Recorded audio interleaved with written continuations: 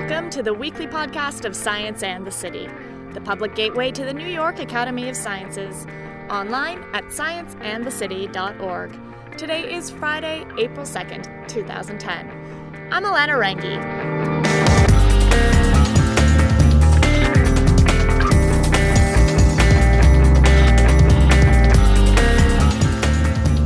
If I asked you what you think your body is made of, what do you think you would say?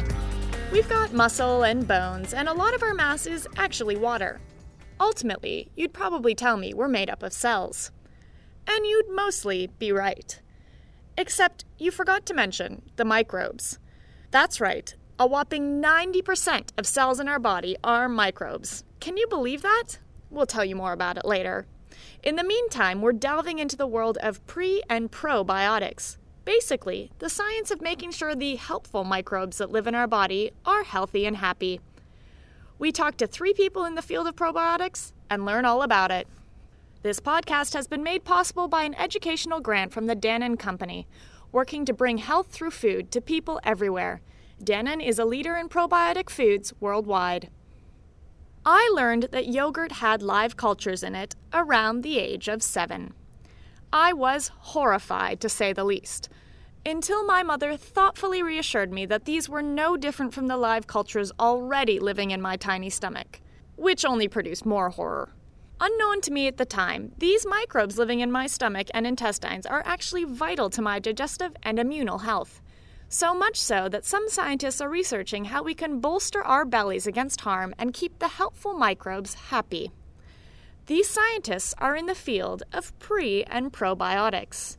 Meet Mary Ellen Sanders. She was trained in food microbiology and now works as a consultant to companies interested in adding probiotics to their products. Well, a probiotic is a live microorganism that is used for its health benefits, and it's a specifically identified strain of a bacterium typically, but also yeast have been used that are isolated and characterized and then used primarily as either dietary supplements or ingredients in foods and administered typically orally back to people for a health benefit. So in order to be considered probiotic, the bacteria must be alive. They must also have a measurable benefit in the body, like aiding digestion, for instance, and they needn't be restricted to food applications or oral delivery.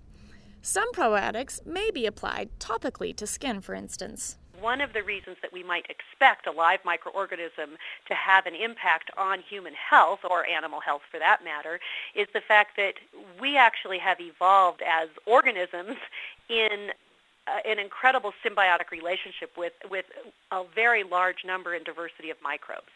So we have, as part of our humanness walking around, a large complement of microbes that are associated with us from birth. So when we're in the utero, we are sterile. We don't have any microbes associated with us, but during the birthing process, we begin the colonization process. And those microbes that are associated with us, develop a symbiotic relationship with us and, in fact, do a lot for how our physiology develops. In fact, a large colonization, as Sanders puts it, might be an understatement. It's estimated that more than 90% of the cells in our bodies are actually microbes. Most of these microbes make their home in our digestive tract, and grown humans have about 1 kilogram of bacteria in our guts. What's more, human adults excrete their own weight in fecal bacteria every year. In case you were wondering. What all this means is that our bodies rely on these good microbes to help us digest food and fight off infections. Sanders says probiotics have shown to directly impact some of these key functions in a helpful way. It can start right away with mechanisms such as, the ability to sort of impact possible negative activities of certain types of microbes that may be associated with us. For example, pathogens that might want to adhere to our epithelial cells and cause an infection might be interfered with by a probiotic. So that's one mechanism. Probiotics have also been shown to interact with certain types of immune cells in our body, and we know that our colonizing microbes are really important to normal immune system development. Well, when you add probiotics to the system, it seems like we can get an additional edge on that. And they can, for example, both improve improve the ability of us to respond to infections and thereby preventing these infections or at least decreasing severity or duration.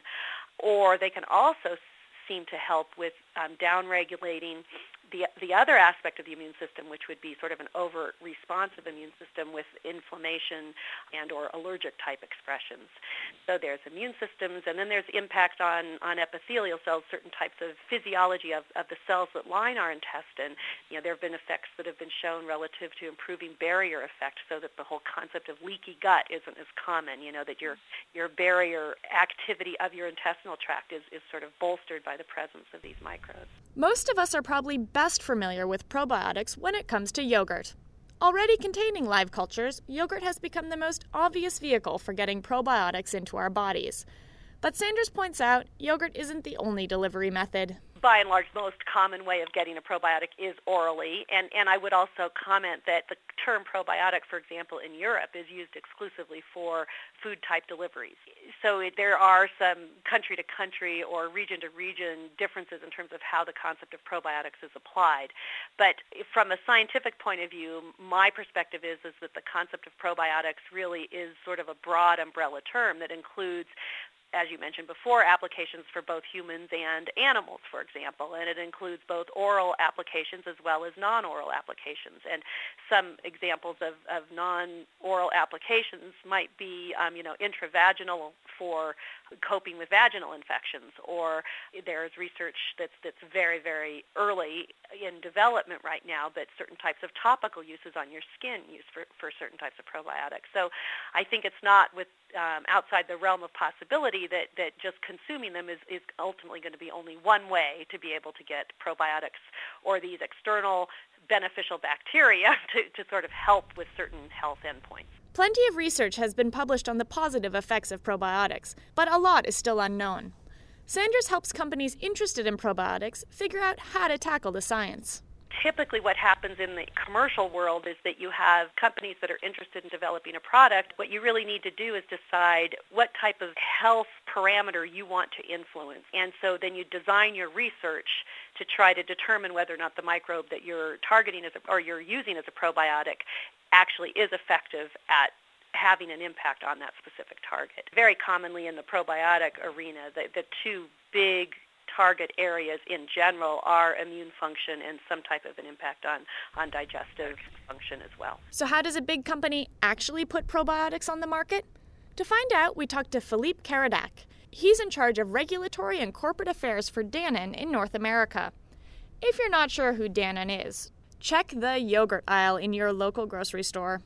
I talked to Caradac about some of the challenges a company like Dannon faces when trying to create and market food with probiotics. Probiotic culture will provide a benefit, but that benefit is it can only be strain specific. You need to demonstrate that the specific strain that you're using, the specific type of bacteria that you're using, but also the very, very specific, that one bacteria, part of that family of bacteria, is providing the benefit. So I think it's an important concept. It's not like fiber in general, for example, which would be a sort of a generic kind of thing. So first and foremost, very important, especially from a scientific perspective, to understand that the benefit of a probiotic culture is strain specific. The second part, you really have to think about the fact that we are saying there is a benefit. We need the science to prove that there is a benefit and to substantiate that benefit. So that's really important, and it's really important that we have that science, that strong science, and especially that the science that be developed using methods that are well recognized. And that's another big challenge for the scientific community especially. But, at the end of the day, we also know that the consumers are the ultimate judge of everything. First of all, do they like the taste and the texture of the product? If they don't, believe me, they will not buy the product, no matter what benefit they're seeking. Dannon has its own team of scientists working on its products. We actually have over 1,000 people that are colleagues. They work for our company throughout the world. They are in research and development about 600 scientists there and about 400 people who develop products specifically. So, and what do they do? I mean, what are their specialties? Well, obviously, first and foremost, this is a food. So we need to talk about nutrition. We have nutrition specialists. We have people who focus on biology, on microbiology, because obviously we're talking about cultures and microorganisms that need to grow. We're talking about the benefits, and therefore we have experts in physiology, in gastroenterology, in pediatrics, in immunology, and obviously that goes without saying, the food has to be safe. So we have food safety specialists. Now, while it's a great thing that companies like Dannon are concerned about safe food, sometimes it's impossible for us to avoid an unwanted case of food poisoning. But interestingly enough, scientists believe that with the right combination of probiotics and something called prebiotics, we can actually create a defense against food poisoning by arming our stomachs with good microbes. Meet Glenn Gibson. He's a scientist at the University of Reading in the UK and has a pretty smelly lab. No, I'm serious. Gibson's lab has created working models of our guts that can go through the full digestive process, meaning they put undigested food in one end and it comes out the other end in, well, the form of poop. With these models, Gibson and his team can study the effects of probiotics when it comes to digestion. But their main area of research is prebiotics. Ourselves and many other groups are thinking about ways in which the diet can be fortified or changed to boost the activities of these friendly, positive bacteria at the expense of ones which are more damaging. This is inside the gut. Now, a probiotic approach would be to use the living bacteria themselves. A prebiotic approach would be to use foods for these positive bacteria. So if you think of it as, one of my colleagues here who's in the media area once said to me, it's a bit like a garden which is full of roses and weeds, and what you want to do is increase the number of roses. Now, if you were to use a probiotic approach in that context, you'd plant more roses. If you were to use a prebiotic, you'd fertilizer to grow the roses and decrease the weeds. And it's the same in the gut. So the prebiotic is the food for the friendly flora. Probiotic is actually the friendly flora itself. So then my next question is, what exactly do friendly flora like to eat? They like to eat things called oligosaccharides, which are carbohydrate. The human diet has carbohydrate in it, has protein in it, has vitamin in it, has lipids in it, those things we know about. And oligosaccharides are a group of carbohydrates. Again, when you hear the word carbohydrate, you immediately think sugar. But it isn't, because sugar is absorbed in the body. There are certain groups of carbohydrates which are not absorbed by the body, but instead are broken down by the flora or the bacteria, if you like. So examples of these types of carbohydrate is dietary fibre, starch, things that are present in cereals and fruits and veg. And oligosaccharides are a type of a dietary fibre which have a very selective effect towards the positive flora components. So if you take particular types of oligosaccharides in your diet, they get through into the gut, mainly the lower bowel, which is the large intestine where most of the bacteria reside. And the positive or health-promoting bacteria which are already in there will pick on them and they will grow very, very well, very competitively. So you can change a person's gut flora within a day or two by giving them just about 5 grams of these compounds per day. And you can switch their flora around to be much more health-promoting. I think the kind of simple analogy is really with a breastfed infant. A breastfed infant has bacteria called bifidobacteria at very high numbers, and these are very good targets for prebiotics. And the reason for that is that human milk contains compounds which stimulates them. And so the gold standard really is breastfeeding. They have far fewer infections than formula-fed infants, and I think that is because of their high levels of bifidobacteria, so the prebiotic effect that the breastfeeding induces. Now, most of us get some prebiotics every day in our normal diet, but not quite the advised 5 grams that Gibson talked about. There's been several studies now done in North America and Europe, and the diets in those two continents are actually fairly similar in terms of their prebiotic capacity. We get around about 2 to 3 grams per day each, and the main sources are onions, garlic, asparagus is good, artichokes, bananas are a very good source, chicory, leeks are another good source. but 2 to 3 grams is probably not quite enough to make big changes in the flora, so we have to have a little bit more than that. And this is why the food industry is taking prebiotics out of these ingredients which I just mentioned and putting them into other foods which are eaten more frequently. So we're seeing prebiotics being fortified into breakfast cereals, into yogurts, into drinks, into breads and juices, things like this. You can also synthesize or make prebiotics in labs. You can get them naturally or you can make them. And it's very important that these prebiotics have a selective effect in the gut. You don't want the bad guys to grow up, you just want the goodies to respond to them. Now, back to Gibson's Smelly Lab. They're doing all sorts of experiments to test pre- and probiotics. So when you go in the lab, you see all the typical types of things you expect to see in a microbiology lab. You know, pipettes and solutions, cabinets, agar plates, Petri dishes. You know, you'd see people doing enzyme assays, people doing DNA extractions, people on microscopes, all this sort of thing. And then down the end of the lab is a separate room which has models of the human gut in it. So lurking away right down one end of my lab is a room which has several models of the human gastrointestinal tract in them. So these bubble and gurgle away and they replicate different areas of the gut, mainly the large intestine, and we do tests on them. So we've got versions which simulate the infant gut, we've got versions which simulate the adult gut, elderly people's gut, people with irritable bowel, people who are obese. And being models of the gut, they don't answer back and we can do pretty much what we want with them. So in all seriousness, we use them to plan human studies. Now, human studies are very expensive. So if you do a human study, you've got to increase your chances of succeeding at the hypothesis or the idea that you're testing. So we use our gut models to help us better plan the intervention, which really is the ultimate test of doing these studies in humans, the type of work that we do. So I think we've got these models which, they're fine. And when we put ingredients in there, we see a particular effect. If that effect is replicated in humans, that's great. But if the effect is not replicated in humans, that's not a definitive answer.